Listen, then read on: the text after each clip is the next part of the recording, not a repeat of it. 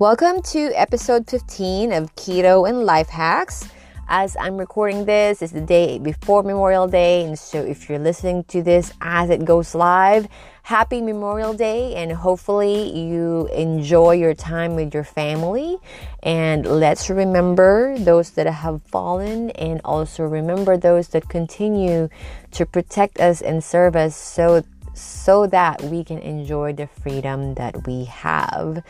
And so today's topic is totally not related to Memorial Day, but it's all about something that we can relate to, which is basically calorie restriction.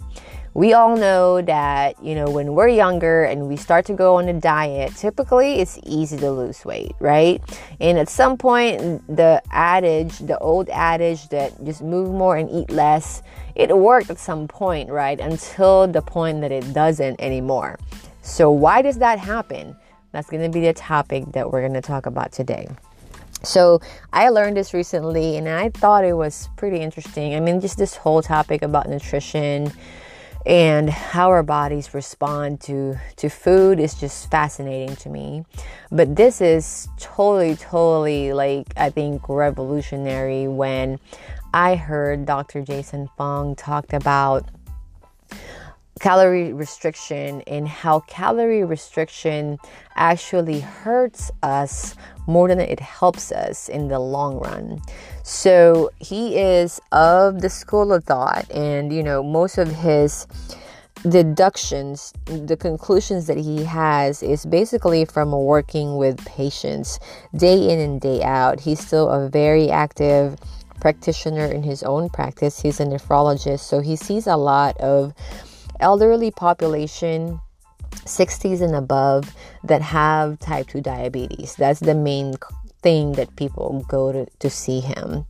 And basically, he helps them reverse their conditions by fasting. And this is what he found as far as how to help them, one, reduce weight, and then number two, reverse disease, is that obviously fasting helps a lot.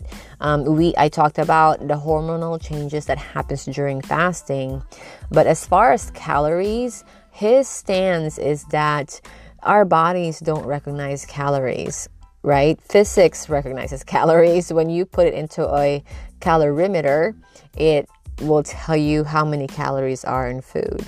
However, our body does not know where that calorie comes from or what a calorie is. What it cares about is how it responds to the kind of calorie that you're putting into your body. And so that's going to be your proteins, fats, carbohydrates, macronutrients, right? Your macronutrients, those are your macronutrients, and then your micronutrients, which are your vitamins and minerals. So our bodies respond to macronutrients and micronutrients, not essentially calories, if that makes sense. So your body will respond differently if you just fed it mainly fats, and it will respond very differently if you just fed it mainly carbohydrates, right?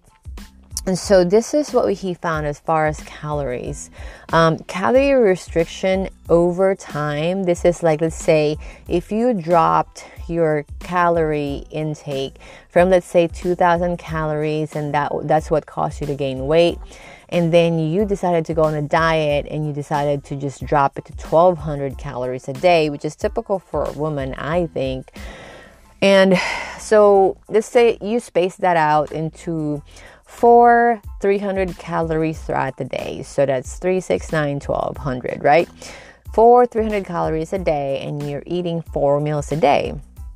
Over time, what they found is that people that do just mainly calorie restriction and they eat at least 4 times a day, most people eat 5 times a day or more, which is very surprising.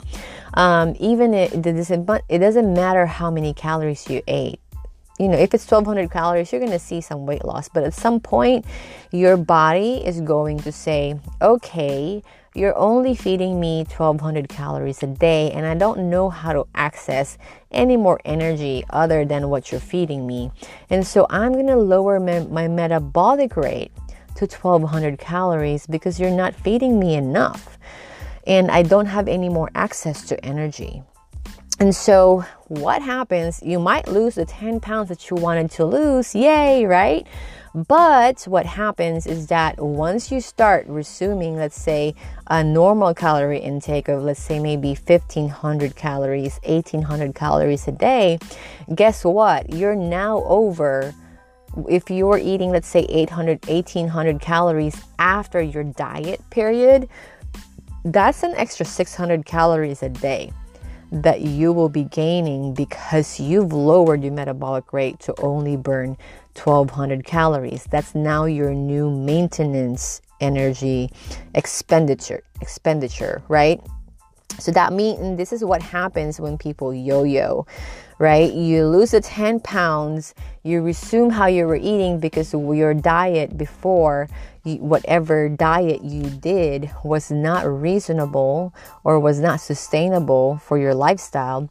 And so you go and eat your typical 1800 calorie days. And so now you have a surplus, and then you gain the weight back that you lost plus more. And then you also most likely lost more muscle because there's really no muscle protection if you're doing a calorie restriction, especially if you're not working out. If you're confused about muscle building and how to build muscle, be sure to go back to that episode where I talked about how to build your fat burning machine. Okay, so we talk about calorie restriction and why that does not work, right? The other option, how do you then, one, preserve your muscle? Because we all know now that that's important, especially if you listened to my previous podcast episodes. So how do you then preserve muscle? And how do you keep your metabolic rate high? And this is fascinating, really, really awesome to know. What Dr. Fung found is that if he just put his patients on a fasting regimen, whether that's 16-8, where you're fasting for 16 hours, only eating on an 8-hour eating window, or 12-12, you're fasting for 12 hours, eating for 12 hours, it doesn't matter. You're basically going between feast and famine, where you go for hours without any other intake except for water, coffee, tea, and broth. And so what he found for these people that do some kind of fasting routine is that they've lowered their insulin enough to now say that their body can access its own stored energy in the form of body fat to burn for energy, instead of like say, oh, I don't have any more energy, so I'm just going to shut down.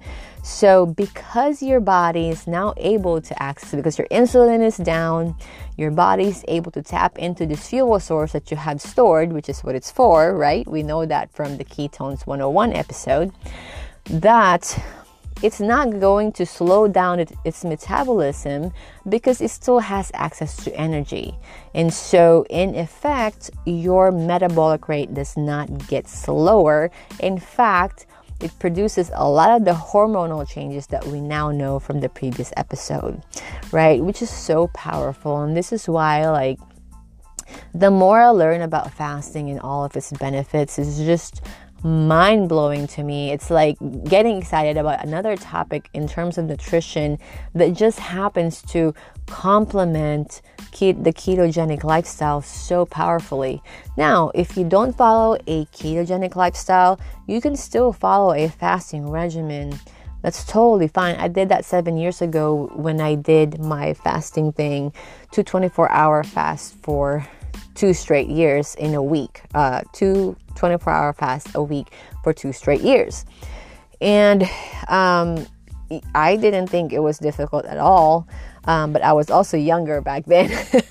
And so now I find that once you're in ketosis, let's say you're doing the ketogenic lifestyle, and then you're doing intermittent fasting on top of that, it's just easier to fast and go without food, because now your body is fat adapted. It goes easier into that fat stores, so that you can easily switch into your fuel source and going into ketosis much faster, which means less appetite, less hunger signals, less dips in energy, less cravings, better mood, better mental clarity, better focus, right?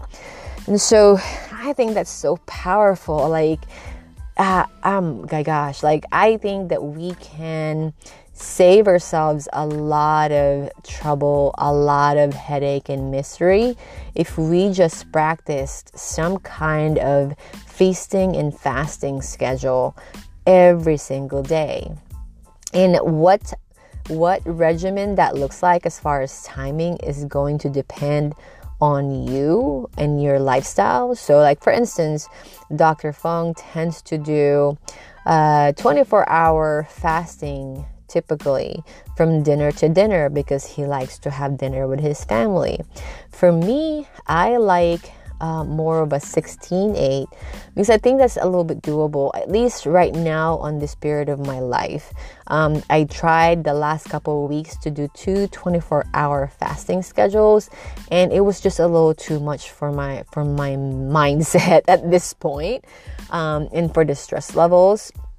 And I don't want to add more stress than I have to. Really, that's really what my main reason is. And so I'm going back into more of a 16-8 schedule, where I'm not eating until about 1 o'clock in the afternoon until about 9 p.m. And for me, that works, because typically I like to kind of have that time in the morning to free up my time from not having to cook or eat, and not having to stop to do anything like that, because usually my mornings are the busiest. I work out, right? I take care of the kids. We do schoolwork. I do schoolwork with the 5-year-old, and then of course I do follow-ups and my typical business day-to-day tasks. And it's just awesome to just have that free morning for me. And so the reason I gave you 2 different examples of a fasting or a fasting regimen or a restricted eating schedule is that, think about that for your day. If you're looking to use some kind of restricted eating window into your day, I think that you have to be conscious of it and intentional about the time. So like, if you had to set an alarm clock, for instance, to do it, and like the beginning and the end, so that that, hey, I'm gonna start to eat at this time, or I'm gonna end eating at this time, so that way I mean, it's pretty easy to know that, especially if you're not having to think about what you're gonna eat all the time. So that could be 3 small meals or 2 big meals during that 8-hour eating period. Just depends what you choose. So even if you end up eating more calories, let's say in each meal, you're still not really going to go over, because you have a limited eating window, which means once that 9 o'clock time alarm goes off, that means food is off the table and your eating window is done. And then you can easily slip into that fasting situation where your insulin is so low that now your body can access stored body fat. And the longer that you do that, the easier you transition into that state, because basically your body gets used to it and it adapts the mechanisms in your processes, in your physiological processes, to be able to switch to using ketones for energy when you fast and you do it regularly. So I think that's very fascinating, and I hope that you guys found this helpful, because this is fascinating for me and I like talking about this. So if you have any further questions regarding this episode, always feel free to reach out to me, direct message me on Sugar Rebel.